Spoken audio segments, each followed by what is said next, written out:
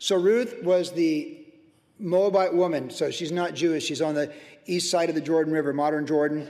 And Naomi, her husband, Elimelech, and the two boys, adult boys, they left Bethlehem, their hometown in the land of Judah, the region of the tribe of Judah in Israel, during a famine, and they went to the east, to the land of Moab, where they worship other gods, particularly Chemosh, who we call the bully god, because that's what he was. He was a bully god. And there they lived for 10 years, and when they lived there, Abimelech passed away, the husband, and both boys passed away. But before the boys passed away, they took wives from the Moabite women, and they were married, but they didn't have children, so there was no offspring or grandchildren for for Naomi and Abimelech. Well, the men die, and then Ruth hears there's food back in Bethlehem, that there's bread. So we left off chapter 1 where she's going back to Israel after being gone for 10 years. When they left Israel, they would have left behind their property. They sold their property, which was their form of income and probably where they lived and what was their inheritance that God had decreed for them. They'd given it up. So she's going back now to the promised land of Israel, to where she came from, her hometown, empty-handed, without her husband, without her boys. And the only person going back with her is Ruth. So Naomi, whose name means pleasant, is going back with Ruth, her daughter-in-law, the Moabite. So we know from the story that Naomi had exhorted both girls, you're young, go remarry, start it over, get your life going again with someone else. You can do this, and thank you for loving me. And we saw in chapter 1 where the women cried together 2 different times. But the one daughter-in-law did go back to her own family, but Ruth insisted on being with Naomi. And she said, your God will be my God, your people will be my people, and I'm going to be up by your side till the end of the journey for you. That strong commitment, all in, totally with her. Then in chapter 2, we saw how Ruth went out in the fields, and this is biblical. It was in God's word, in God's law, that the poor could go in the wheat fields, the barley fields, and when the reapers came through, whatever they left behind, they could glean and take. That was God's provision. That was his social program for those in need. And so Ruth went to the field of one of the relatives of the family, Boaz, and she gleaned. And there in that field, she had the conversation with Boaz. She found favor in his eyes. That was a topical study a couple weeks ago. And Boaz was very kind to her. He's a generation ahead of her. So we know that Boaz was one generation above her. And he was very kind to her. And he made sure that she had plenty of stuff. He commended her for being a blessing to Naomi, because Boaz, of course, knew Naomi. They were relatives. And he spoke well of her, Ruth, what she'd done for Naomi. And so chapter 2 ended with just the blessing that Ruth had found favor in Boaz's eyes. She had a field she could work in and provide for her and Naomi was rejoicing over that. Then in chapter 3 was the whole story where it really caught traction, and we have to review all this because it all goes together. If we don't review this, you don't even know what we're coming into tonight in chapter 4. So there in chapter 3, also according to God's word and according to his law, Ruth went into the threshing floor where they were threshing the wheat, and this would have been about 6 weeks later because the barley comes first, then the wheat. And there Boaz had laid down with some of his workers in, if you will, the barn where they were working and doing all their work. And under the counsel of Naomi, she went and laid down at his feet because he's the Goel, which means the Redeemer, the kinsman Redeemer. And so he can redeem the property that Naomi's husband and her had sold years before. He can redeem it back to the family.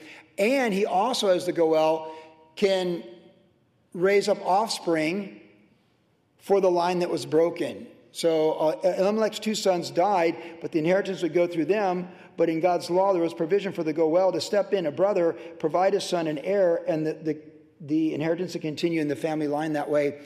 And Boaz was the Goel that could redeem back the land they had lost and become grafted in to provide offspring for Naomi, one generation beneath where her sons had passed away. This is the backdrop.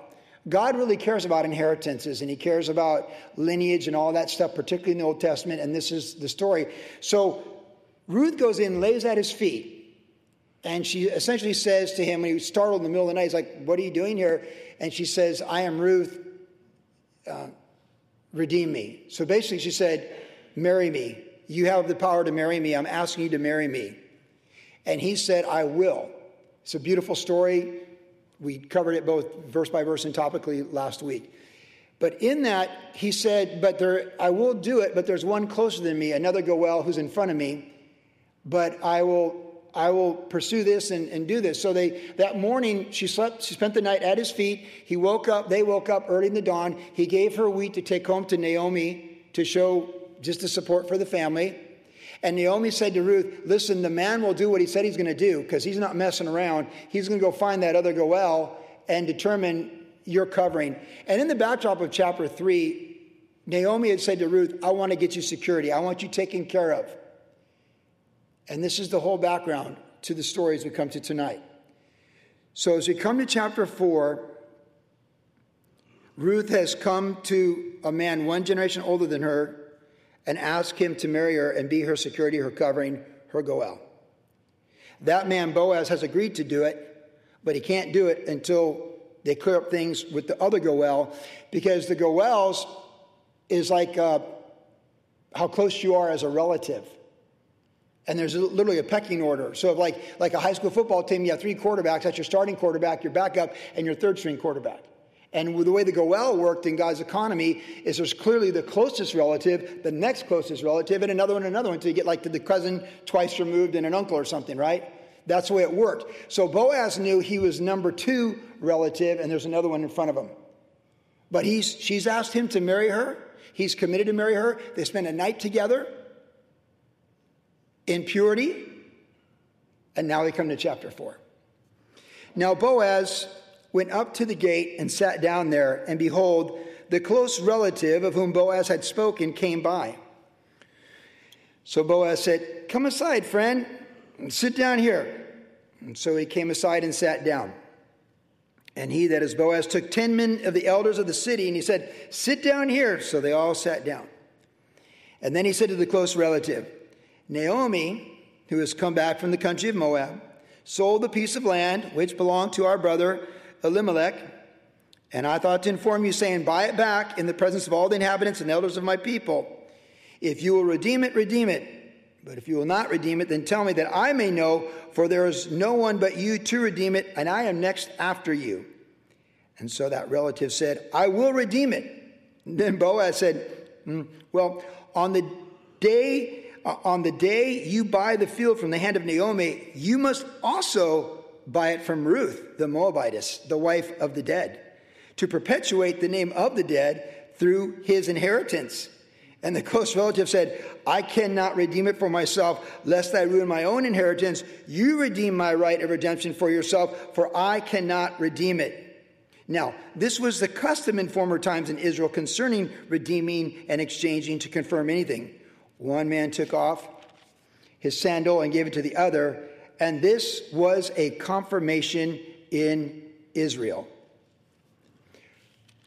A good portion of chapter 4 is the dialogue, what happened the very same day that Ruth and Boaz slept next to each other in the threshing room. Because that started at midnight, remember? Chapter 3 is midnight. This is the same day. This is the same day. Boaz is on it. He's got it going. He's a man who gets things done. We know he's a blessing man. He's a benevolent man. He speaks of the Lord. He's about the Lord and all that stuff. So we see here in the beginning that he presents the situation to his relative. And the relative's like, oh, yeah, man, for sure. I'll take that property. I'll go for that. He's financially, so the other relative is strong enough financially to buy that property. Because just because you're next in line doesn't mean you can buy the property, right? Like you probably look at houses and think, well, I'd like to live in that house, but you can't buy it. So just because you think that'd be a nice plot of land to have or whatever doesn't mean you get to have it. Like you have to if someone says, I'll sell this plot to you over Salt Creek, Dana Point, Dana Strand. I'll put you the front of the line to buy this house with this view of Dana Strand. Well, then do any good if you can't come up with $20 million to buy the house. So this Goel, this supreme Goel, not known by name, interestingly enough, he financially could buy the land. He was good with resources. He said, I can buy that land and I'll buy that land back. I can do that. But to commit to Ruth, the widow, the Moabitess woman, I can't do that. I can't do that. That jeopardizes my inheritance, and that's not something I can do. It's not something I want to do. It's not something I'm going to do. That's not going to happen. If it's just the land, yeah, but the girl, I'm not interested in doing that. I don't want to do that. That's what. Now, remember with Ruth, there's two things to consider. First of all, we talked about this. God pronounced a curse on the Moabites back to the time of Balaam and Balak, when the Israelites were coming through that land hundreds of years before, to the 10th generation. And this is fascinating to me because depending on how the timeline falls, Ruth is right about the 10th generation. She could be the 9th or 10th. She might be the 11th or 12th. We don't know. Like, she's right there in that gray zone. If you consider a generation's 40 years and you put 400 years together, she's right on the bubble either way. So for a Jew, where the Moabites were perpetual enemies, you're just like, man, I don't know, man. That's a lot. Like when you have blended families, when people have previous kids, of course, many of you grow up watching. For me, it was the Brady Bunch, right? Like a blended family. That affected every baby boomer, like the Brady Bunch, like two blended families. And that's the thing about a blended family is you're committing to this person, but you're committing to raise their children as well, to be involved with the children. And usually there's a former spouse that you have to see every other weekend or see at the softball games with the wedding or the bar mitzvah or quinceañera. You know what I'm saying? Like they're still in the picture. And so you need to count the cost in that situation. And this guy's like, no, that's not gonna work. Whether it's because she's a widow and a Moabitess, or I just don't like that part of the family, I just want the land, it's just, he's not going for it. So that's the big one with Ruth right there. That's a big factor that you're gonna take on. You're gonna take on the Moabitess. Now, the other thing about Ruth that we need to bear in mind is the story Jesus told when the Sadducees came to him. Because the Sadducees came to Jesus, and they took this Goel, kinsman redeemer principle. Because the Goel Redeemer was to look out, could redeem back your property back to you if you sold it in a hard time, could raise up offspring for you if you're died off without offspring, or if to avenge you being murdered, they could be your Goel and your advocate to avenge your murder and make sure justice took place. There were different things the Goel did. But that inheritance thing is hard for us to understand. It's hard for us in the Western culture to understand the inheritance, the legacy of a brother stepping in for his brother who's passed away to provide offspring for that wife for the inheritance of his brother's line in Israel. There's nothing in our world here in America or in most of the Western world that helps us to wrap our mind around that one. So it's a little bit, it's just contextual. It's a little bit hard for us to understand. Well, it was hard for the Sadducees to understand. The Sadducees were earth-focused. They were not heavenly focused. Their theology was all about earth, much like modern liberals in the church. It's all about earth-based theology. So they came to Jesus and said, hey, and they took the Goel Redeemer thing, and they're like, hey, so how is it like, so a man died, and he had no kids, and then the brother took the wife, and then the next brother, no kids, the next brother, all 7 married her, none of them had kids. In heaven, whose wife is she? So like men do when they sit around in ivory towers and philosophize about things with God, they came up with this scenario that theoretically could happen, but it's ludicrous and probably never has happened. And Jesus said, you are greatly mistaken, not knowing the power of God or the things of God. It's one of the strongest rebukes he gives. He tells them, you totally misunderstood what this Goel story is about that we just read right here. Because we read about the Goel in Deuteronomy, but this is where we get an example of it in the Old Testament. And then they came to Jesus with their hypothetical situation to accuse Jesus or somehow make God seem unfair or ludicrous in this part of the law. But God's law is good. It doesn't save us, but it's good and it's just and it's noble and praiseworthy. And Jesus said they neither are given in marriage in heaven, but are like the angels. They're in glory. So that very story that most of us are familiar with Jesus and the Sadducees, is in the context of right here with what's going on in the gates of Bethlehem, the city gates right here. This is that application happening with Boaz truly in the scriptures in a beautiful way in what God intended in his law, not in some hypothetical, ludicrous way that earthly men conjecture in their mind to come to Jesus and accuse him of. So with Ruth, we need to keep those two things in mind. She's the Moabitess And she actually is a woman that's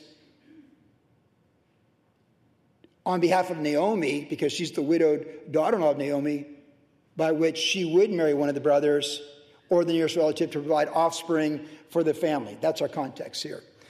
So Boaz is all in, but this other relative is not. And there's a phrase here that gets our attention in application right away. You'll see it in verse 4. You love how he gets the witness too. Like he's going to get the woman. I mean, I've said this before. We're not robots. We're humans. And God loves human beings. And he's designed men and women to love each other and to come together in marriage. That's why in Hebrews we're told that marriage is honorable and the bed undefiled. Sex is a beautiful thing in the context of marriage. That's why he says that in Hebrews 13. And you look at Adam and Eve in their garden before sin, and they're naked and they're not ashamed. It's a beautiful thing. But because of sin and selfishness, we've got to put up with stories like Samson, what he did in the book of Judges, that scars us, and we think that that's what intimacy is all about. But what intimacy is about with the Lord is something beautiful. And we have to take that into account in this story. I truly believe this man wanted to marry this woman. And yeah, he's going to fulfill his obligation because he can. He is a Goel. This man could have married any other younger women of Israelites. There's something about this woman, I believe, that attracted him, and he wanted to marry her, and he was willing to marry her. But being an older man, he was probably very insecure about that. And he could have gone to her and said, hey, I'm your Goel. I'm second in line. Would you be interested in me being your security? But he didn't do that. But Ruth came to him, and she said, I want you to be my husband. And when that happened in chapter 3, remember what he said? You are more blessed in the end than the beginning, because you could have married any of these young men in Israel, rich or poor, but you've asked me. So by his own confession, he's saying, however her personality, her looks, or anything like that were, he said, you could have chosen any of the young men in Israel, rich or poor, but you've chosen to marry me. So we might call them the odd couple in a way, but not really. There's a destiny with both of them. There's a destiny with both of them. Because Boaz is the Goel. He's second in line to fulfill what the law of God has for Naomi through her daughter-in-law, Ruth. We talked about divine destiny on Saturday night in topical application from chapter 3, and he is that guy. And Ruth is that Gentile woman with no Jewish background who comes out of nowhere and gets grafted into the genealogy of Jesus Christ. So you have this man, one generation older, who blesses the Lord, who persevered during the famine and the difficult times to become prosperous, and is a leader and an influencer and one of the heads of the city and the city gates on a day like this, respected by all. Remember, he went to work and he blessed everybody, and what did his employees do? They blessed him back. Almost every sentence out of this man's mouth in this book, he's blessing the Lord. It was in him. Like, that's what he's all about. He's all about the Lord. Whereas Ruth is interesting because she said, your God will be my God. She didn't know much about Jehovah, but she was sure she wasn't going to serve Chemosh and the Moabite gods. Her life was dedicated. When she turned her back on her people, her high school peers, her family, her parents, everybody, her life was dedicated to, it's like the cross before me, the world behind me. She is all in for one thing, to serve Jehovah, God of Israel, God of the burning bush, the God of Mount Sinai. So in that sense, they are equally yoked, because he's a spiritual man serving Jehovah, and she's a spiritual woman, Gentile, who wants to serve Jehovah as well. And Jehovah's people will be her people. So they're equally yoked. Spiritually, they're equally yoked. One's a Gentile, one's a Jew. And of course, the typologies are all over the story of Christ for the church, right? Because Jesus is the bride, the husband, or the groom, the Bible tells us, and the church is the bride. That's a figurative speech we get for the church tonight in the New Testament. And we've got a wedding feast in front of us. And the groom is Jesus, and the church is the bride. And there's a wedding feast in Revelation. Revelation 5, Jesus holds the scroll to redeem everything, to redeem planet Earth, redeem the universe from sin, and redeem his church to glory. So obviously the figurative typologies of Christ over this book are unquestionably over this book. For Christ, the head of the church, and the church itself as the bride of Christ. So it's beautiful. And now this first Goel is out of the way, not known by name, but unwilling. And we see here, before he was out of the way, that Boaz says, I'm next after you. I'm next after you. And this really has me thinking about who's next. You know, in the Bible and in the human experience, we all know that generally someone's here and then someone replaces them. Pastor Chuck Smith, Calvary Chapel, Costa Mesa, then Pastor Brian Broderson, his son-in-law. Brian Broderson was next. When Steve May stepped into eternity at South Bay, Jeff Gill, our good friend, the janitor from Calvary Vista in the 80s, became the pastor of Calvary Chapel, South Bay. When Moses died on this side of the Jordan River, Joshua took them over on that side. Joshua was next. When Judas hung himself, Matthias was next, the replacement apostle in chapter 1 of the book of Acts. There's next. There's next. The kingdom of God doesn't stop because one woman or one person is no longer in that position. It goes forward. And the baton of the gospel and the stewardship of the church and the keys of the kingdom are passed on from generation to generation under various ministries and various circumstances throughout life. And that's how we're here tonight.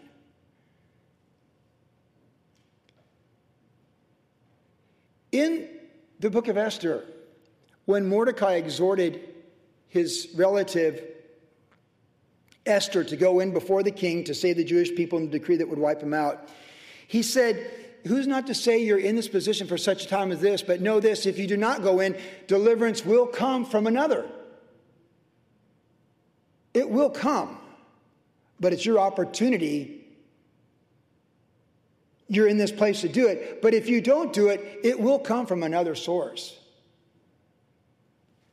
The opportunity for next.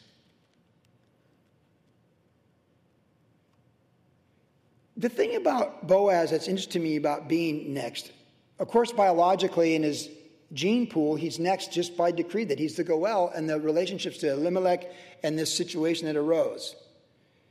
If it's a trust and they're successor trustees, the first trustee is the relative that said, I'll take the land, I'll buy back the land, but I do not want to marry this Moabite woman and produce children for her. That wrecks my inheritance. He's the first trustee. But Boaz is the second trustee. Most trusts have a first trustee, a second trustee, and a successor trustee, if you know much about legal documents with wills and trusts. And if for some reason this person can't do it, then that person steps aside. And that's why when someone puts together a will and a trust and a estate, they have this person is going to run all the legal stuff when I'm gone, and the trust will run itself, but they're over it to make sure it all goes the way it's supposed to. But if they're not willing to do it, then there's a second person and then a third person. This is successor trustee. Boaz is successor trustee. Which means is, if there's a chance we're going to be called up, we want to be ready to be called up. It's like if you're the backup quarterback, you're always prepared to be the quarterback. You got to always have your head in the game if you're a backup quarterback. Our son Luke was varsity backup quarterback as a freshman for Calvary Chapel High School.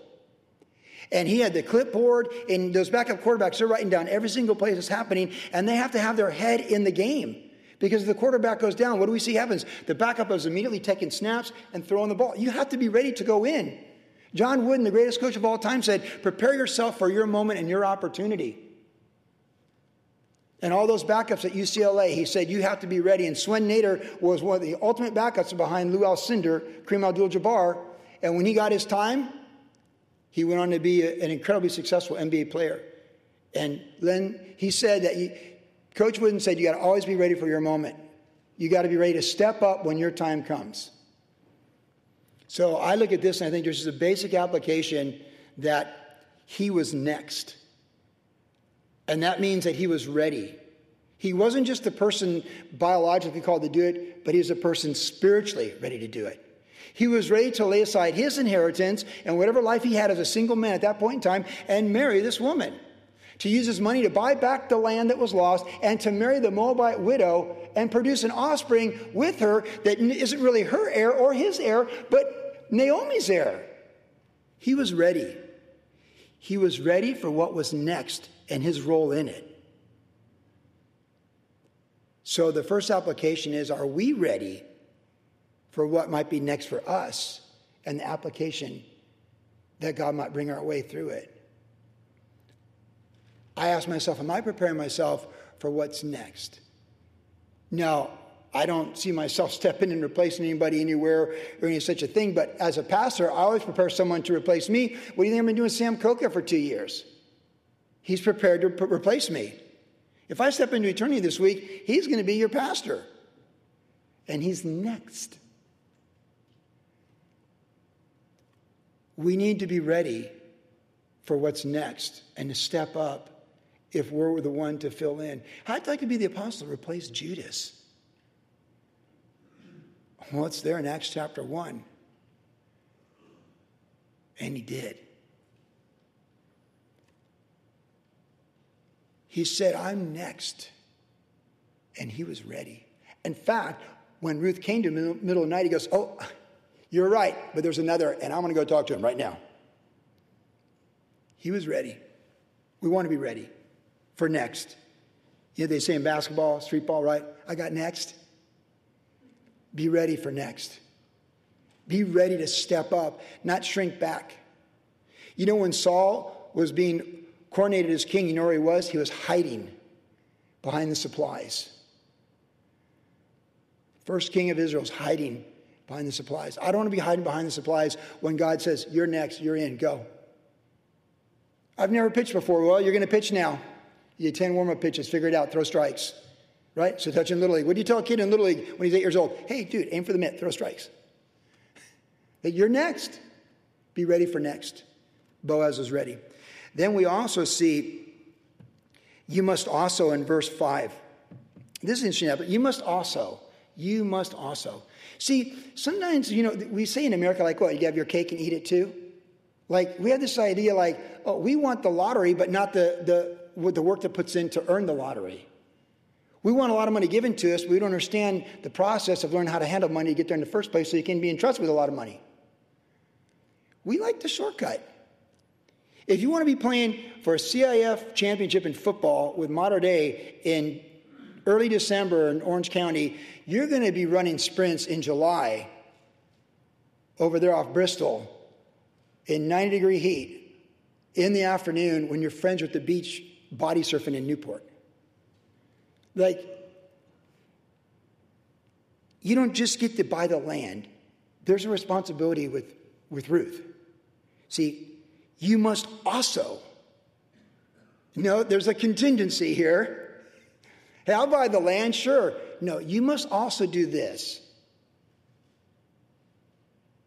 Which really brings us to counting the cost and really being all we're meant to be. And not being afraid of what also means. Because sometimes we just like this part of a job, but not that part of a job. But this is your job, and part of it you like and part of it you don't. It doesn't matter. It's both part of the job. If you want to work with kids and coach an Olympic surf team and have a lot of fun with that, travel the world, that's great. That's awesome. Gold medal on your neck, wonderful. But you got to deal with their parents.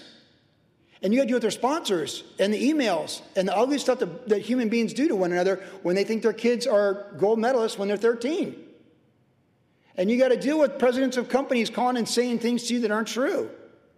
And you got to have 2 red-eye flights to get to Japan, and you got to figure out a way to get these kids safely to this hotel in the middle of the night, and then you got to go find food for the middle of the night when nothing's open. There's an also to it. You know, when you get married, what do we say? You know, in sickness and in health. For worse or for better. You get both. When my son-in-law, Nate, I mentioned Jacob and Leah getting married on Saturday, but when Nate and Hannah got married, I felt like a veteran because I already given up one daughter in marriage.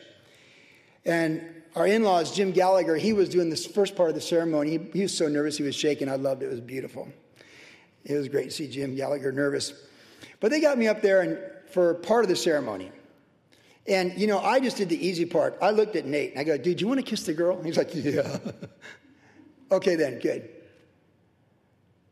I did the easy part. I said, like, you know, you love my daughter. You're in love with her. You want to kiss her. You want to take her home and be with her as a man and with a woman. And that's a beautiful thing. So enjoy your wedding day, and let's dance till midnight. I gave him the good stuff. His dad gave him the real stuff in sickness and in health, for poor and for richer. I let Jim Gallagher say the things you need to hear. But it really is the whole thing, right? You don't just get to kiss the girl when she's young. You might be taking care of the girl when she's older, or vice versa. You can count the cost.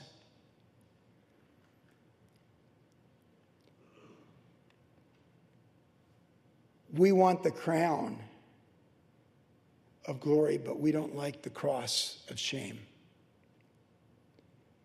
But the life of disciple includes both. We get the cross and the death sentence to our pride, our flesh, and everything worldly, because we're going to get a crown that's everything is glorious and eternal and beautiful. We don't just get to have the crown, but we get the cross too. And in there, we really understand the value of the crown because we carried the cross.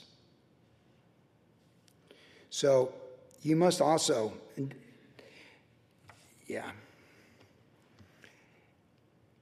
To walk with Jesus, we get beautiful things. We get peace, we get forgiveness, we get hope. That's an anchor to the soul. We get all these things, but you must also know what it's like to be rejected by your peer group. To be demonized by people that are evil, who make what's good bad and what's bad good. And to walk away without saying a word and let them have the final word, when by every word they're speaking, they're fools and liars serving the father of lies. And that's just the way it is sometimes. I want to step up. Yeah, this I like, this I don't like, whatever, but all in, must also. And then again, look at verse 6. The other relative, the primary Goel, twice in verse 6 he says, I cannot, for I cannot. He's like, I can't do it. That's an interesting phrase too, worth considering an application as well, because some things we can do and some things we can't. I cannot do it. And it's not necessarily quitting. Sometimes just counting the cost or realizing I can't do this. Think about Paul the Apostle in the book of Acts when they started to go into Bithynia in modern Turkey. We're told in the book of Acts that it's a mountain pass. They got going on a journey. He's the leader of this ministry team in the book of Acts, a new team. He's got Timothy and Silas, and they're going for it. And it's like, we can't do this. This is not the way we're supposed to go. And it's humbling to say, I can't do this, or this is not what we're called to do. I can't do this, and turn around. And they had the Lord forbid them, so it would have been worse to go forward and just kick against the goads and be fighting God. You just can't do this. You know, when I quit the Olympic surf team and coaching the Olympic program, I felt like a quitter. And I don't normally, like my kids, when they did Little League, all my kids knew, you start a sport, you finish the season. Yeah, you're on a baseball team that never won a game. And January to June's a long time to lose 40 games. I understand. But we seal the fruit. So it's really hard for me when I was called to let go of the Olympic coaching with USA Surfing. It was hard because I was also, as some of you know, I was part of the coaching cohort with 14 other Olympic head coaches. And it was a 2-year commitment, and I was 1 year into it. And the Lord made very clear I was to step down in December of 2018 from coaching and to let go of the Olympic dream and all that. And as I look back, I could have never gone on with it. And it was hard, because I'd completed a World Junior Championship, and it was a good time from the coaching perspective of the surfing to step aside right before the Olympic dream. Of course, I got blown up. Who even know? That was a year before COVID. But then also, though, I had a whole other year to be in this coaching thing, and I let that go. And I remember, the Olympic coach was like, Joey, how can you just stop? I'm like, I cannot do it. I've got to focus on the church. I've got to focus on the ministry. I got to focus on worship generation. I can't do both. I cannot be the Olympic coach of surfing, and I cannot be the coach of worship generation anymore. I cannot do them both. And if I got 10 years left in my life, I'm not going for gold in Los Angeles. I'm going for gold before the throne room of God. I cannot do it. And, this text just reminds me, even the Goel, give him credit, he didn't even try because he knew he couldn't do it. And it's okay, it's good for us to know when we can't do something. Listen to me. It's good for us to know when we cannot do something. It's humbling to say, I cannot do this. I'm not capable of doing this. I'm not called to do this. Maybe you want to do it. Maybe you don't. But it's really important. Give the Goel credit. He says, I cannot do this. And give him credit for it. Because sometimes you say, I can't do this. I can't coach the surf team anymore. I just can't do it. I'm overwhelmed. I can't do it. I cannot do both anymore. I just can't do it. And it's okay. That's a sign of just recognizing what you're not called to do and trying to recognize what you are called to do. It's okay to say no. And in ministry particularly, you learn early on, you have to say no, because otherwise you'll just be doing what everyone pushes your buttons to do. You got to do what God's calling you to do. And I give this Goel credit because twice it says, I can't do it. I cannot do it. So that's those first 7 verses. And now the story, that's the key points of tonight. Most of the applications in those first few verses. And now here we get the back end of the chapter. Again, a very short chapter, only 22 verses. Verse 8. So they did the confirmation, exchanged the sandal. In the law, you're supposed to spit on the person. Evidently, they didn't spit on each other. That's left out of this detail here, but it is there previously in the Old Testament that, when they don't do it, you spit on them. But I think they said, "Dude, take my shoes. It's all good. I'm good. You're good. Here's the sandals." All right. Verse 8.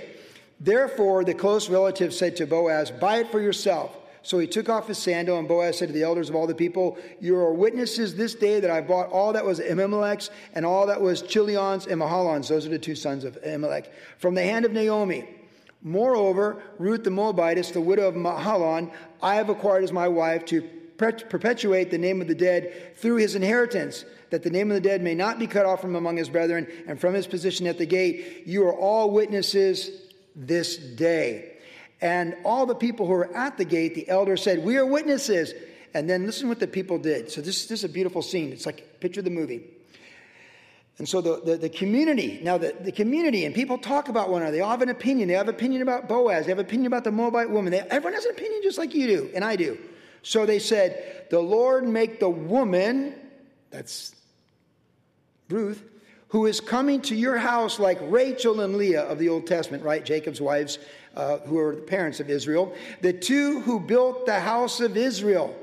And may you prosper in Ephrathah and be famous in Bethlehem. May your house be like the house of Perez, whom Tamar bore to Judah, because of the offspring which the Lord will give you from this young woman." So the people, the deal, they sealed the deal, the contract, if you will, the confirmation, verse 7 said, and they exchanged the sandal, and then, Boaz is excited. He's like, "You're all witnesses, you're all witnesses, you're all witnesses." And then they say, "We are witnesses." And so, and they proclaim their approval and say, "May this woman," think about this, this is a Moabite woman who's a widow. "May this woman be like, Leah and Rachel. May she just give offspring. May she just bring blessings. May you prosper." So look, it says the may's are there. So may you prosper and be famous in Bethlehem. May your house be like the house of Perez, the original house of Judah, of the 12 tribes of Israel. And of course, these are all these people are of the tribe of Judah. So they're going back to the very beginning, right? Because Abraham, Isaac, Jacob. Jacob has 12 sons, the 12 tribes. Here's Judah. And they're saying, and Judah married Perez, or had the wife, and then had the kids, and this is the line. And so now, 500 years later, actually 800 years later, they're saying, "May this Moabite woman be like the 2 great women in the history of Israel, the wives of Jacob. Before Israel was even 12 sons and 12 tribes. May she be like that." That's what they're saying. They're speaking blessings. They're speaking good things. They're affirming good things. And again, Boaz blessed everybody, so it makes sense that people would bless him back. But now they're blessing the woman that he's committed to marry. "May you prosper and be famous." And boy, didn't they, right? Who's more famous on planet Earth than King David and Jesus Christ? Like, seriously. King David is their great-grandson. There's so many people who don't even know the name of Jesus, but know the story of David and Goliath.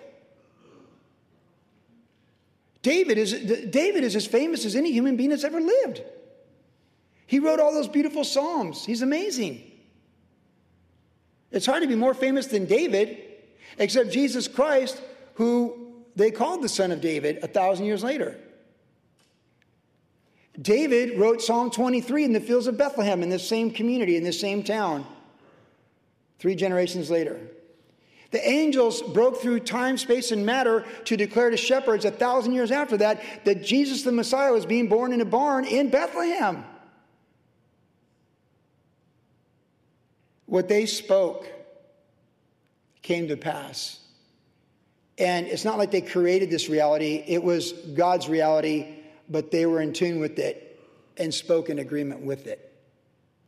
Because who can go against the Lord and prosper? They're just in line with what God's going to do.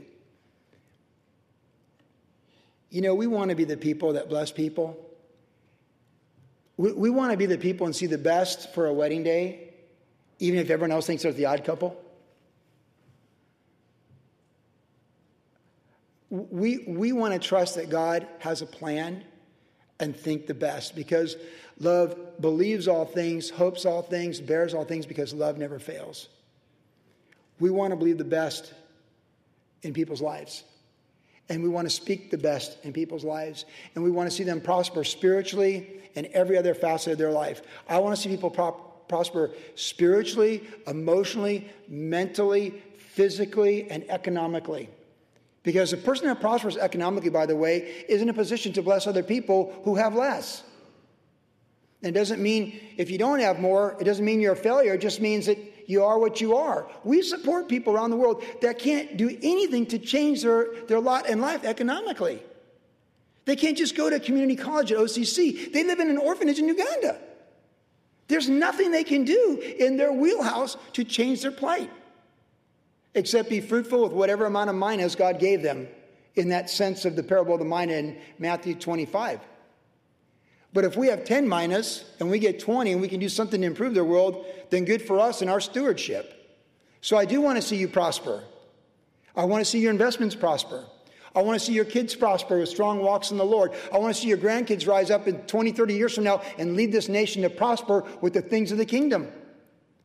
And I want to do everything I can while I'm still alive to set them up to do so. Amen? Amen. Yeah.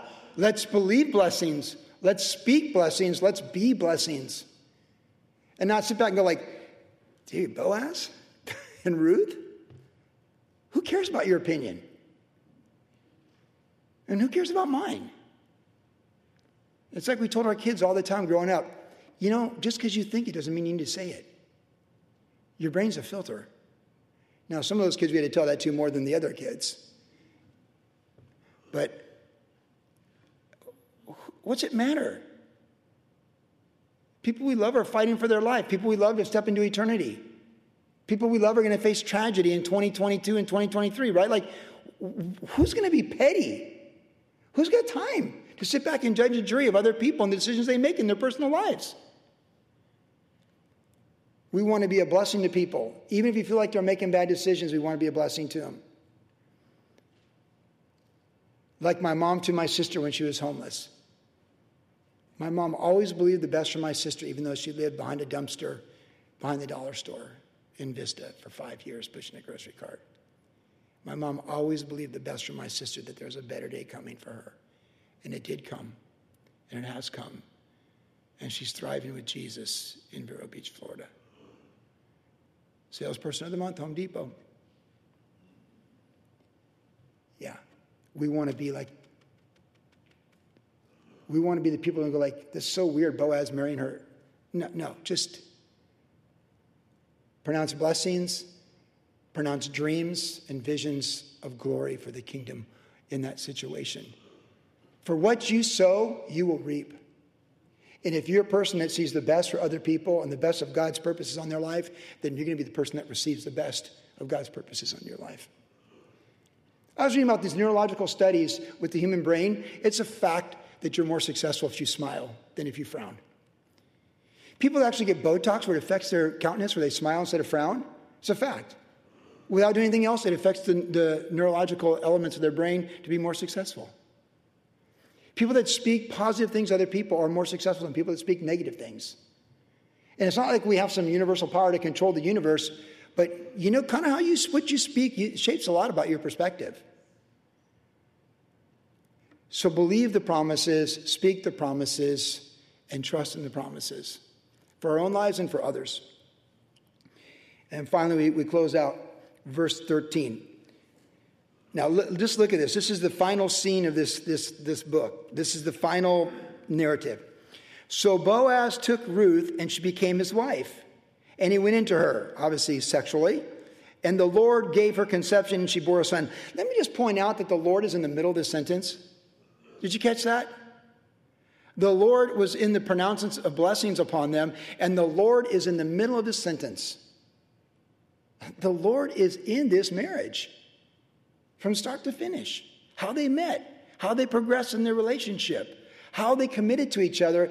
And here in the verse where they get married, they're intimate and have a child that says, and the Lord gave her conception.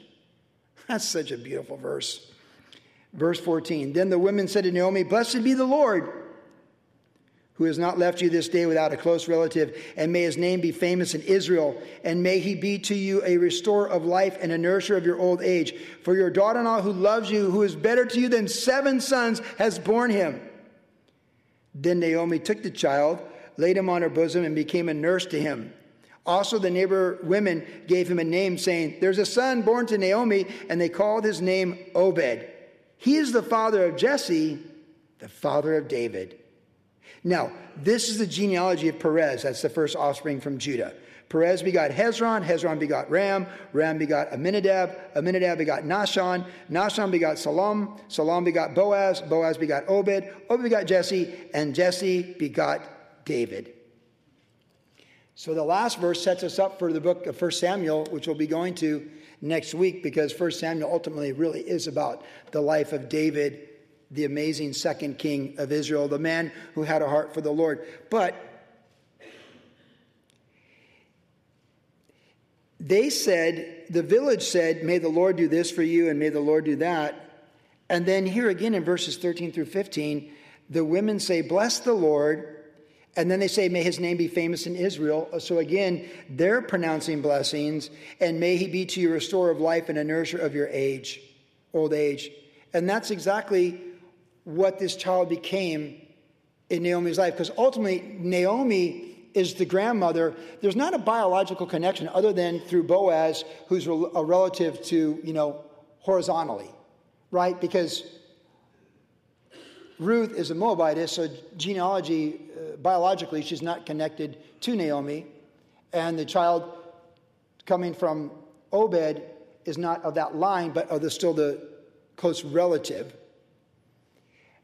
And so it is perpetuated. And there is a son. Now, she didn't nurse the son. The Old King James actually says nurse. That's not really what the word means. It's like a nanny is more like the correct term in understanding what it's saying that she is here. But in this final scene for the book of Ruth, we have Naomi, who once said in chapter 1, don't call me pleasant, call me Mara for bitterness. And here now, in the end of this book, she has this grandson on her lap. And the joy, the sheer joy of this grandson. You have to picture this grandson like just the joy. First-time grandparents, they just go over the top. Because it's so awesome to have that grandkid. It's like just off the charts awesome.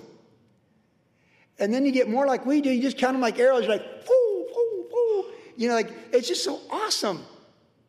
Oh, it's just so awesome that first time you hold a grandchild.